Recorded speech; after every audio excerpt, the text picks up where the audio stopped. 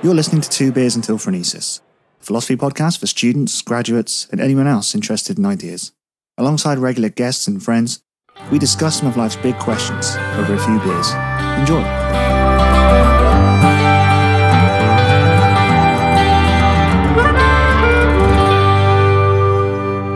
Sport. Yeah, we've done this before.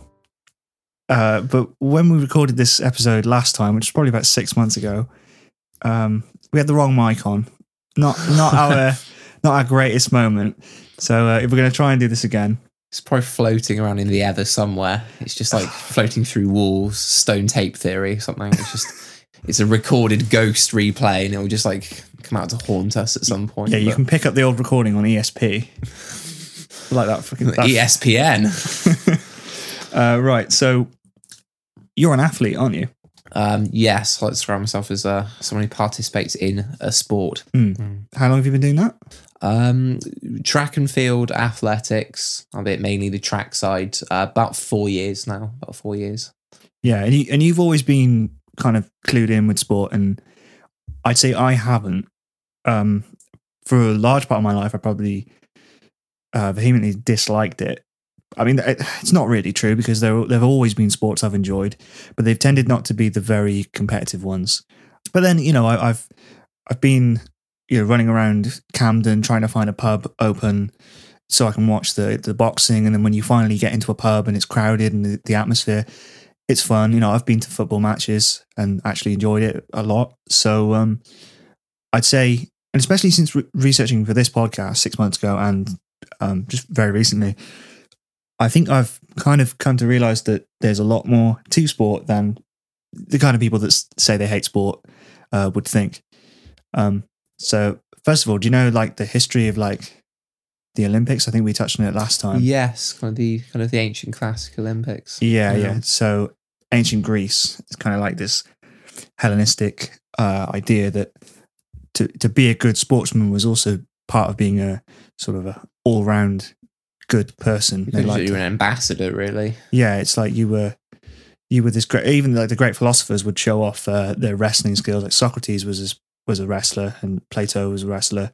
They all used to fight each other and stuff, which is pretty cool. Of course, this all fell out of favor in Christianity because part of what they used to do in the Olympics was to sort of idolize. Yeah. They'd worship their hero. They worship the Greek hero, false deity, and so they were. Yeah, it was a uproar. Idolization of the human form of actual people as well, and more than that, Zeus. They were usually in honor of Zeus.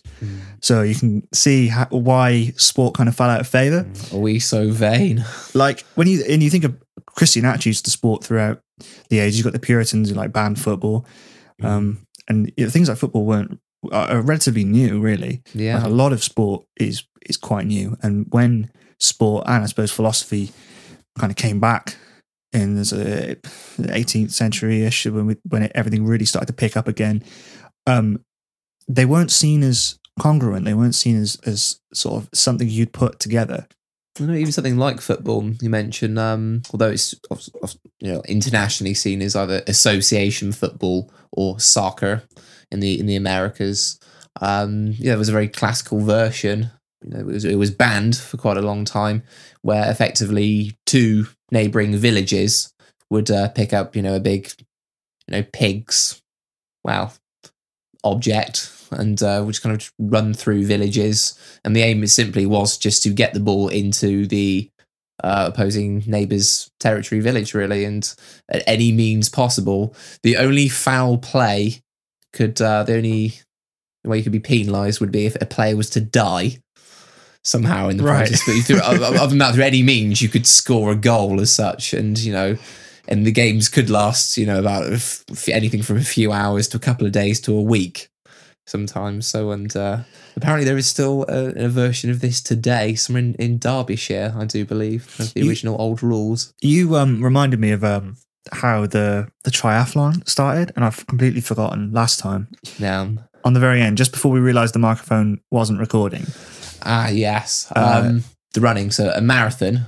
Oh, yeah. As such, it was classically a message was delivered, and upon running a distance which was measured to be in the end 26.2 miles. That's where I have Right. to point to there. The messenger dropped dead.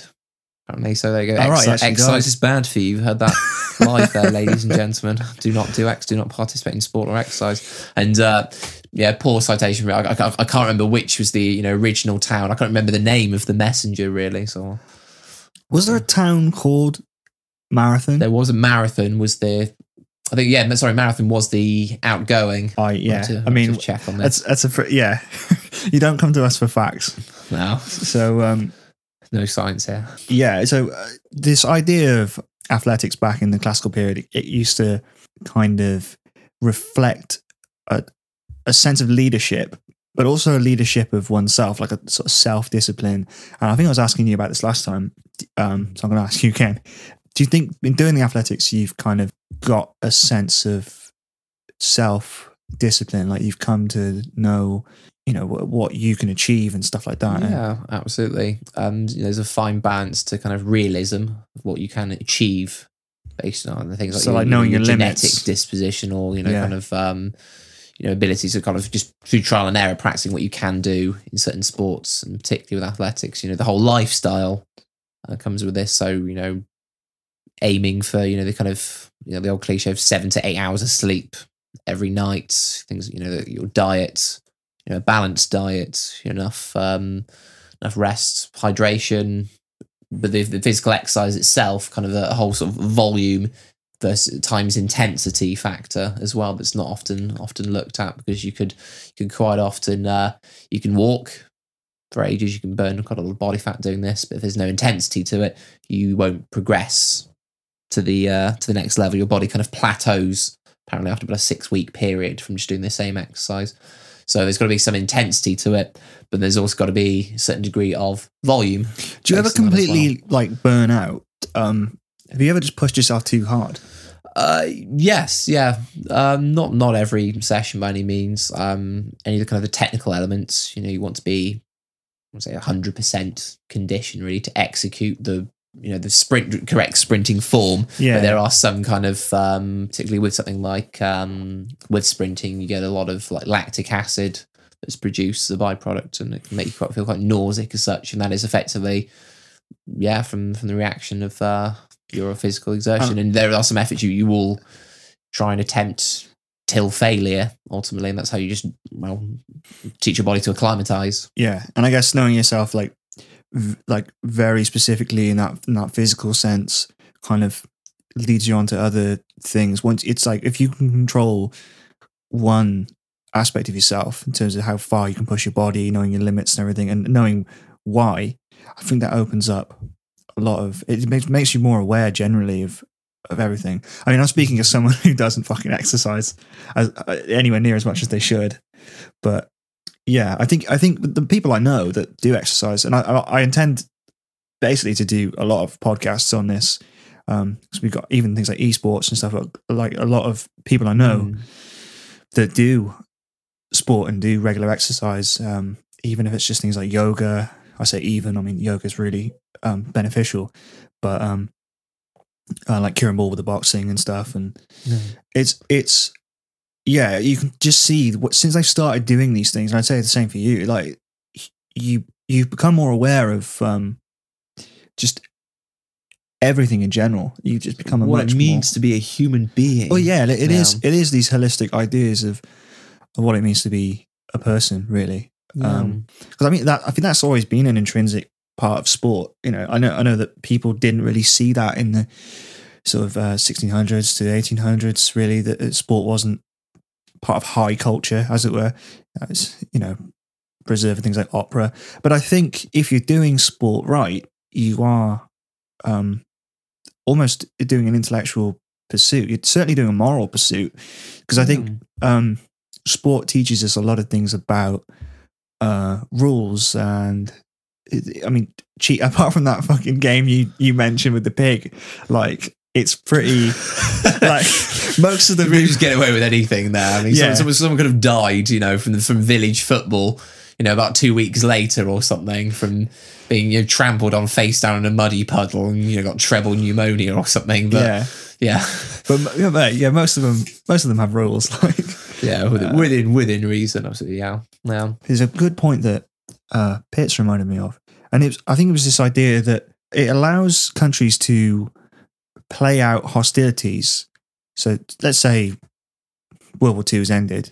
Yeah. It allows them to sort of amicably, so the UK and Germany, to play out those rivalries in a much more peaceful. Yeah, it's setting. within a much more controlled environments, effectively, and it brings communities together. It often builds bridges. It can be very sort of divisive. We have seen kind of racial tensions in certain football matches recently. Have been unfortunately come to light recently, but in the whole, the positives outweigh the negatives. We've seen very much certain sports, particularly the international themed sports, where quite often diplomacy can be achieved in on the playing field. Yeah, because I think when it comes to international sports, there's much less rivalry in that sense. Well, I mean, there are certain countries that do actually fucking hate each other, and have that very xenophobic idea of you are in that country, so therefore I hate you. But that, I think, to do that on such a scale is a lot harder usually.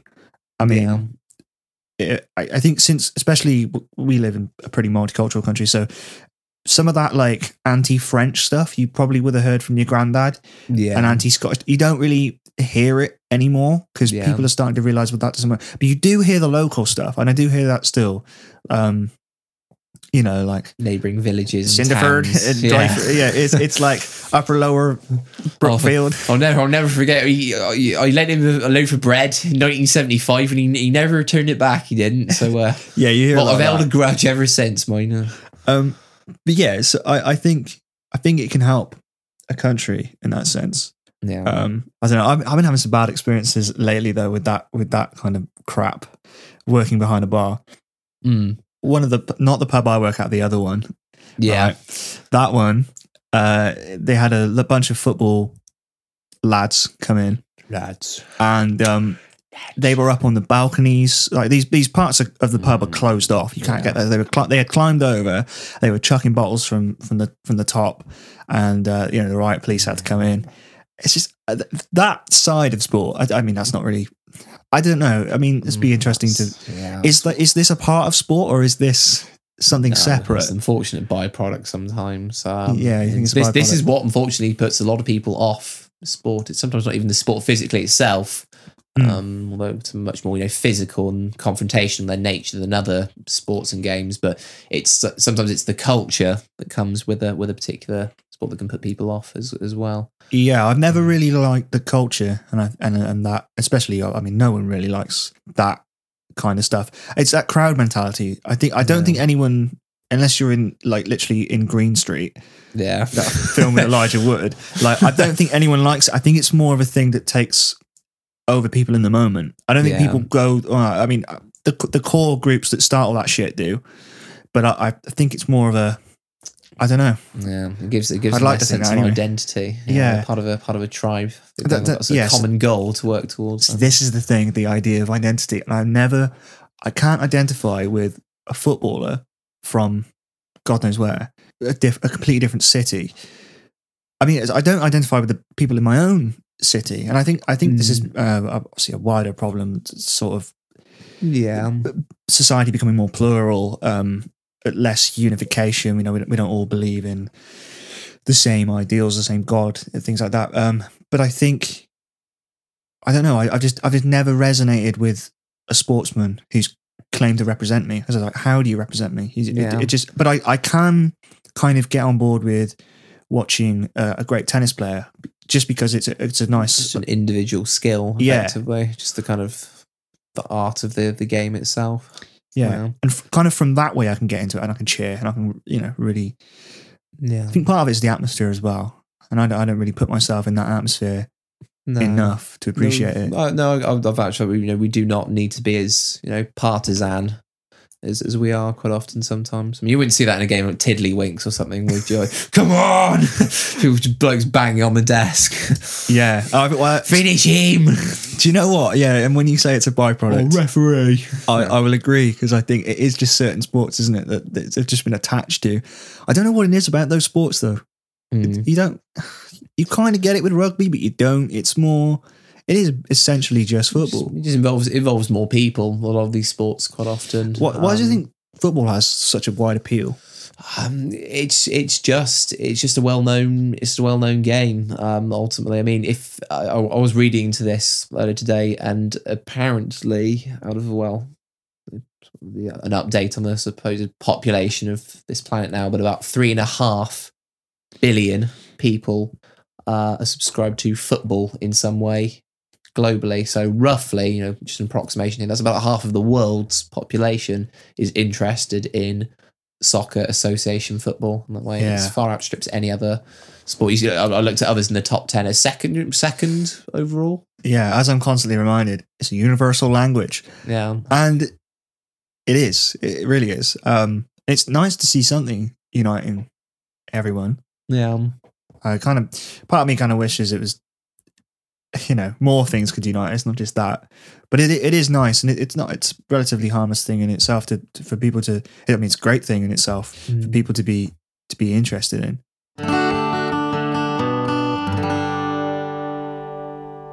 What about this idea of like role models to providing? Yes, I'm very much vouch for that as well, because again, in the kind of we'll go back to the theme of kind of the classic Olympic athletes, idolized in that way. People do see a lot of these sportsmen or women as idols. They necessarily not physically part of their upbringing, but part of the kind of their transitional phase from childhood through adolescence. You could be watching the same sportsman or team in your adult years, and particularly due to kind of the working world today, where some people have very, very consistent contact with parents, seen as a classic role models, but some are less in contact with parents than others, and quite often you find you've got more access to your favourite sportsman. The access thing's good, yeah. Especially with like social media and stuff, and they're always on the TV. It's like, and you can, and not just that, but like there are magazines for this shit. You remember like football stickers and stuff like that. Massively, and you always see the sportsman in a. I suppose when you get older, you kind of sort of realise there's other side to it as well. That sort of newspapers and the media, won't discuss until you kind of in your older years. But you always see them in a proactive light as well. They're radiant. They're a bold athlete. They're always they're proactively doing something in front of your eyes. Yeah, whereas it's the way they're marketed. In real life, life isn't always as dramatic as that. So that's why people here's the thing, and franchised. I may have mentioned this last time, but I think that a role model isn't necessarily someone you want to copy. And I really dislike this idea that people have to be sort of paragons of virtue. Just because they play sport particularly well. I think they can be role models within their particular sport. And what I think is really kind of interesting, you mentioned like broken families and stuff, but what I think really captures people's imaginations is the whole success story element.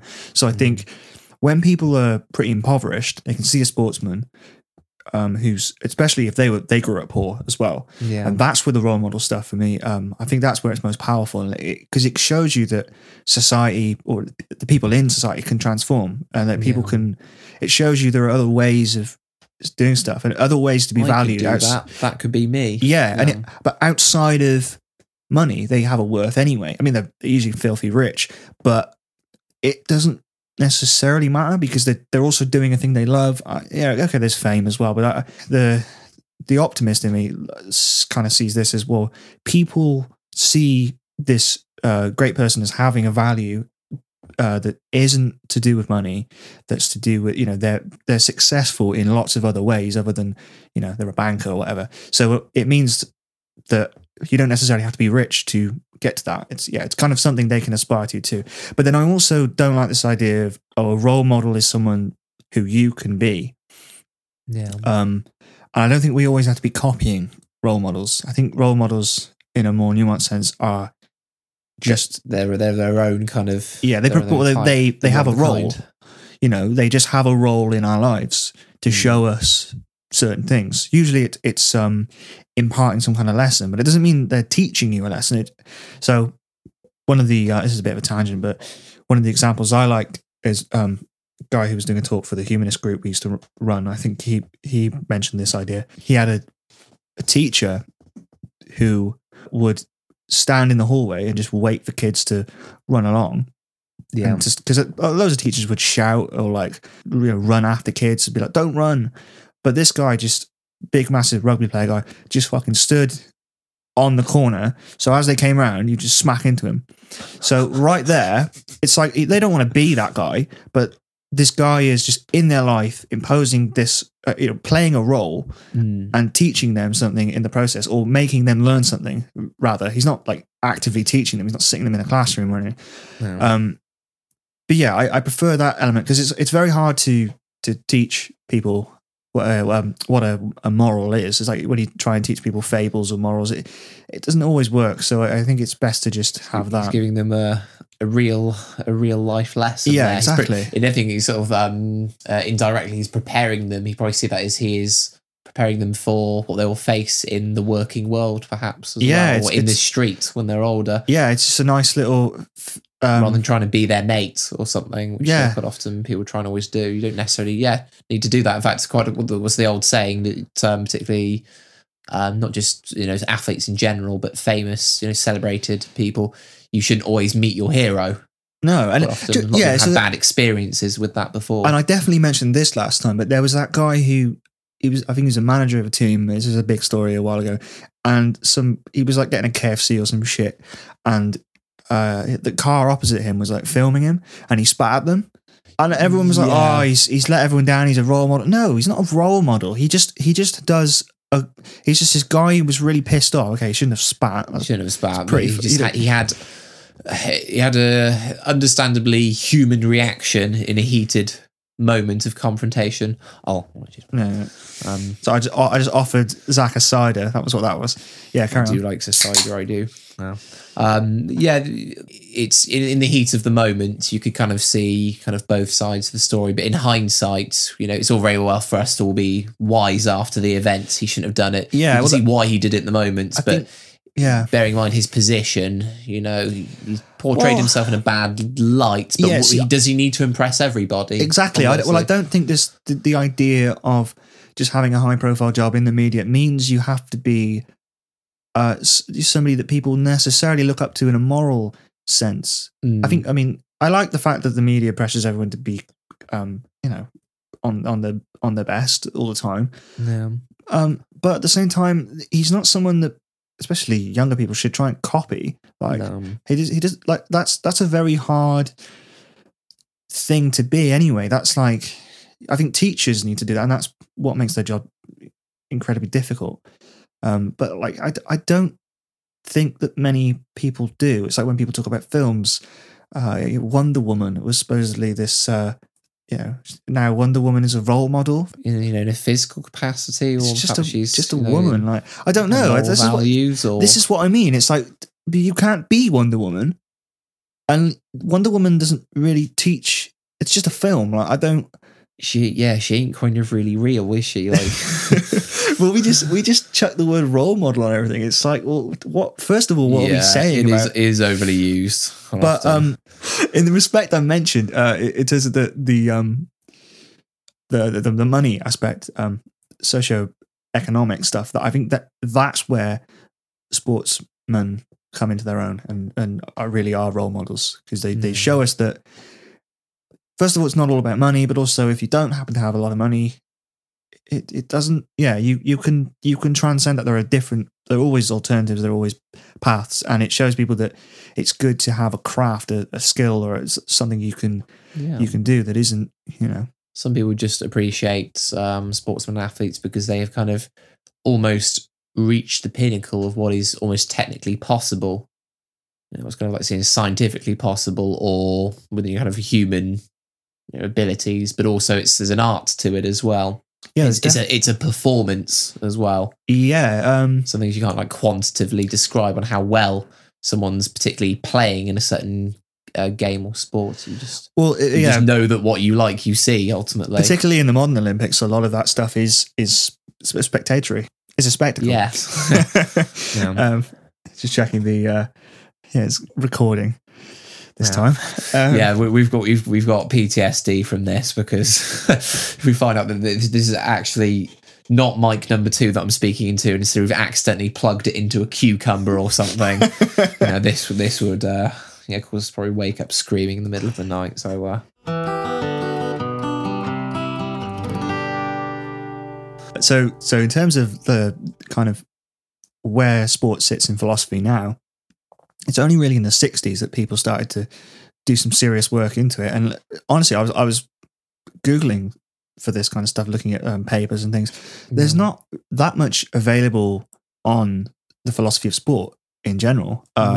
Something I never really came across. I think that's a twofold problem, really. I mean, I've talked before about academia and how it just kind of wraps up knowledge and keeps it locked away in its ivory tower, and it's like, who the fuck is that for?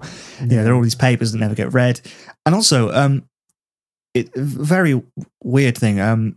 So it's kind of a contractual obligation for people who are academics to contribute papers. Yeah. So they have to contribute these papers. They don't get paid. Now, if you want to read their papers, you have to pay if you're not already in the academic system. Yeah. So that's just like free money for these places that store all these online journals. Yeah. It's really bizarre, and that's to me, that kind of stuff is everything wrong with academia. Yeah. I think on the other man takes the big cut. Exactly. It's commercialized, and also it's just sort of stuck doing nothing practical. But then also, I kind of think it's also sportsmen and women. It's on them and sports organizations to promote a wider idea of how sport can contribute to culture and society. I think they do a relatively good job of it already. I never came across it until way after I'd left school. Really, I never really. I think maybe one of the PE teachers might have said something about the history of the javelin as we were lobbing it at each other. Kind of, it was we were throwing the javelin at each other rather than intended target, which was out in the field whilst we were spearing each other. Well, that's just a fact, isn't it? That doesn't it was basically just the favourites. Especially rugby. It's like, why am I doing this? It's for freezing my tits off here. There's no sense. I've calculated the risk reward element in my head, and I've worked out that there is a 20% chance that I'll get hypothermia at this January rugby session. While you're thinking all this, a massive guy just nails you into a wet, muddy puddle anyway. So. Yeah, it's like I could be doing actual work, or I could be like having fun, like down the pool club or something. I don't want to I don't want to be out in the frost and the dew, like skidding around in the mud with a stud through my hand. Absolutely. What is the point of sport? And you mentioned the kind of the philosophy of sport. Classically, you've been looking into this more than me in terms of the classic philosophy of sport, and you've come up not too much. Really, you do have to kind of look to modern answers, really. I mean, in the last decade or so, we'll probably extend this to about 20 years, there's been a lot more research into sports science and sports through quantitative and qualitative. Yeah, that's a big thing at the moment. Yeah, sports science. Lots of products, performance analysis. Now that we've become more computerized since the turn of the millennium, we can kind of track data on performance output as well. Sport itself, it apparently does have a definition. There's a definition that I found somewhere, and it's not just a couple of websites singing from the same hymn sheet here. It looks like an accepted definition by the Oxford English Dictionary here. Okay, let's hear it. Sport, noun, an activity involving physical exertion and skill in which an individual or team competes against another or others for entertainment. You could probably, I guess, with that replace maybe physical exertion and skill with possibly and or, I'd probably say. Was to amend that. Do you know what? That's a good amendment, yeah. Skill definitely. Yeah, physical exertion, no, because... I mean, mental exertion, because that kind of does throw esports out of the. Yeah, it throws esports. It throws your typical kind of pub sports as well. Any kind of games, ultimately, things like classic snooker, darts, chess. People have that kind of this age-old debate: is chucking a dartboard, really does that count as sport? But I think classically it would have been called a game rather than a sport. Because I don't think, actually, kind of calling dominoes a sport is a little bit, I don't know. Yeah, based on the research into sports, it really kind of the philosophy, what's the rationale behind it today? There's been a lot of research to suggest that if not, improving your lean muscle mass or helping you to kind of regulate your weight or hormones through kind of fat loss as such, it can improve your bone density. That's on the physical side. Your aerobic capacity as well. Mentally, it has been proven to increase cognitive function. I think there's more kind of a United Kingdom guideline here of the chief medical officer that advises you have 150 minutes of moderate intensive exercise per week as such, and this can improve the grey matter in your brain as such, increase cognitive function, reflexes as well, but also delay the onset or sometimes prevent dementia, for example. There's been a lot of research into that. Well, I used to hike, as you know. You used to come on a lot of them, like a lot of like long walks in the woods and hills near where we grew up. Since I started working, especially because I suffer with attention deficit disorder, so not doing exercise really makes that a lot worse. But even just working in a fast-paced bar, suddenly my brain's a lot more switched on, especially if I'm doing a lot of leaning down, lifting, like literally running around. If it gets, the busier it gets, the more alert I am. And it's because of that physical exertion. Because I could be mentally busy and still have that problem, but it's after and I have been like, I have done a few runs and things, and especially when I go for a walk, the time after that, I'm just a lot more, all that brain fog is just a lot clearer, at least. Quite often I find if I need sort of clairvoyance in making decisions, use a very like non-scientific term here, brain fart, for example. I find I have more of those on day. Okay, maybe I've rested myself physically on the day when I'm not training, but I've not really achieved anything during that day itself. I'm more likely to make very lackadaisical decisions, and there's no kind of almost so rationale or logic to any decisions that I make. Lack of coordination sets in. Lack of strategic planning, just forgetting things, dropping things on the floor. I find I do more of that on a day where I've rested because I haven't trained my brain to do anything that day. I don't have any momentum. I've not woken up my kind of neurological. Yeah, and the stuff like jogging is just a great cure for anxiety and stuff as well. It's gets you doing something. Absolutely. And apparently you mentioned walking as such. That is still the most subscribed activity in the country as well.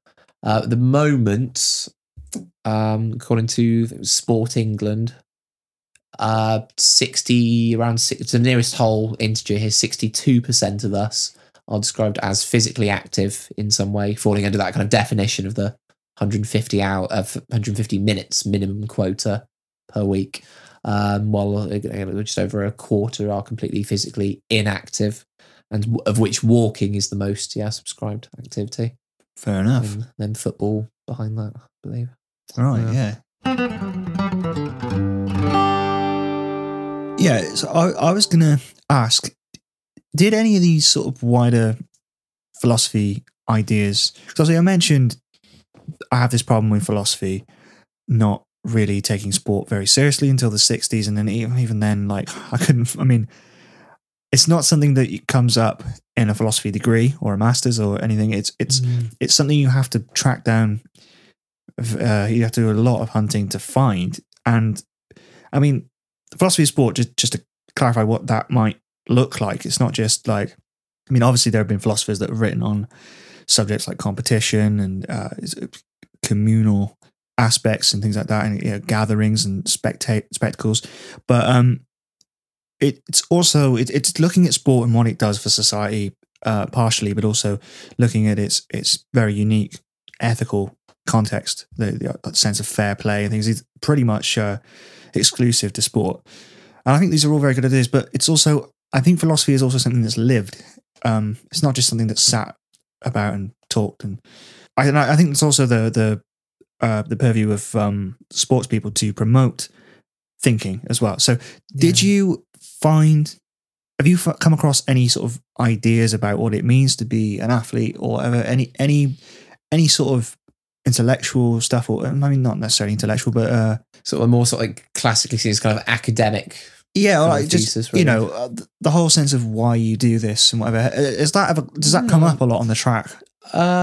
People do occasionally sort of justify, why they're doing it.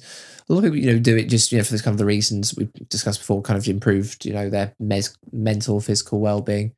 But beyond that, a lot of people really tend not to kind of just justify or kind of critically analyze why they're doing it, really, in a way. Is it because I'm good at it? I mean, often there is, a lot of people do specialize in certain disciplines because, let's be honest, they're quite good at it. Yeah, and it's nice to do things you're good at. There's no point, although we always like an underdog as such. If you're coming last in something every single time, it's probably not for you. If you've been doing it for sort of 10, 20, 30 years. But it doesn't mean you necessarily have don't enjoy that, not like the challenge. But yeah, some people it's just because they like doing it. Sometimes because maybe not peer pressure, but their friends or family. Often the amount of times that I will see people who follow a similar either career path or sport, basically because their friends or their parents did it ultimately. So it's always kind of the power of suggestion. They're going to be brought up in that environment. Yeah. And so they're more likely to get involved there and build confidence. Because it seems like if you just wanted to exercise, you just do a couple of push-ups and go for a run. But it seems to me that they kind of want something else out of it. It would be nice to see more sort of, I guess, amateur athletes and semi-professional athletes have that discussion. I think it's fairly self-evident in some respects what sport does on a very surface level, and I would, to be honest, I say it's self-evident, but I would have benefited from hearing this when I was growing up, because it's like, literally, why am I here on this rugby pitch? So I think if somebody told me, like, yeah, right, all these chavs are going to fucking try and stamp on you, but there are reasons why it's important to probably get a little bit stamped on, to face that, and to, it's not so much about, I mean, probably in my context, it was a little bit. Imagine teachers endorsing that on on the curriculum. You should probably get stamped on, Connor.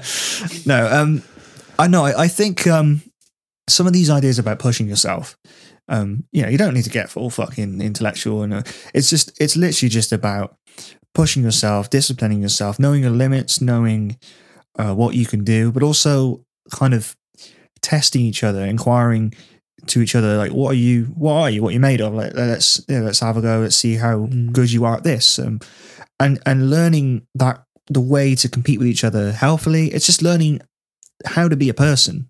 It's in its entirety. So I think, when you phrase sport like that, it's like, well, why would anyone not want to do sport?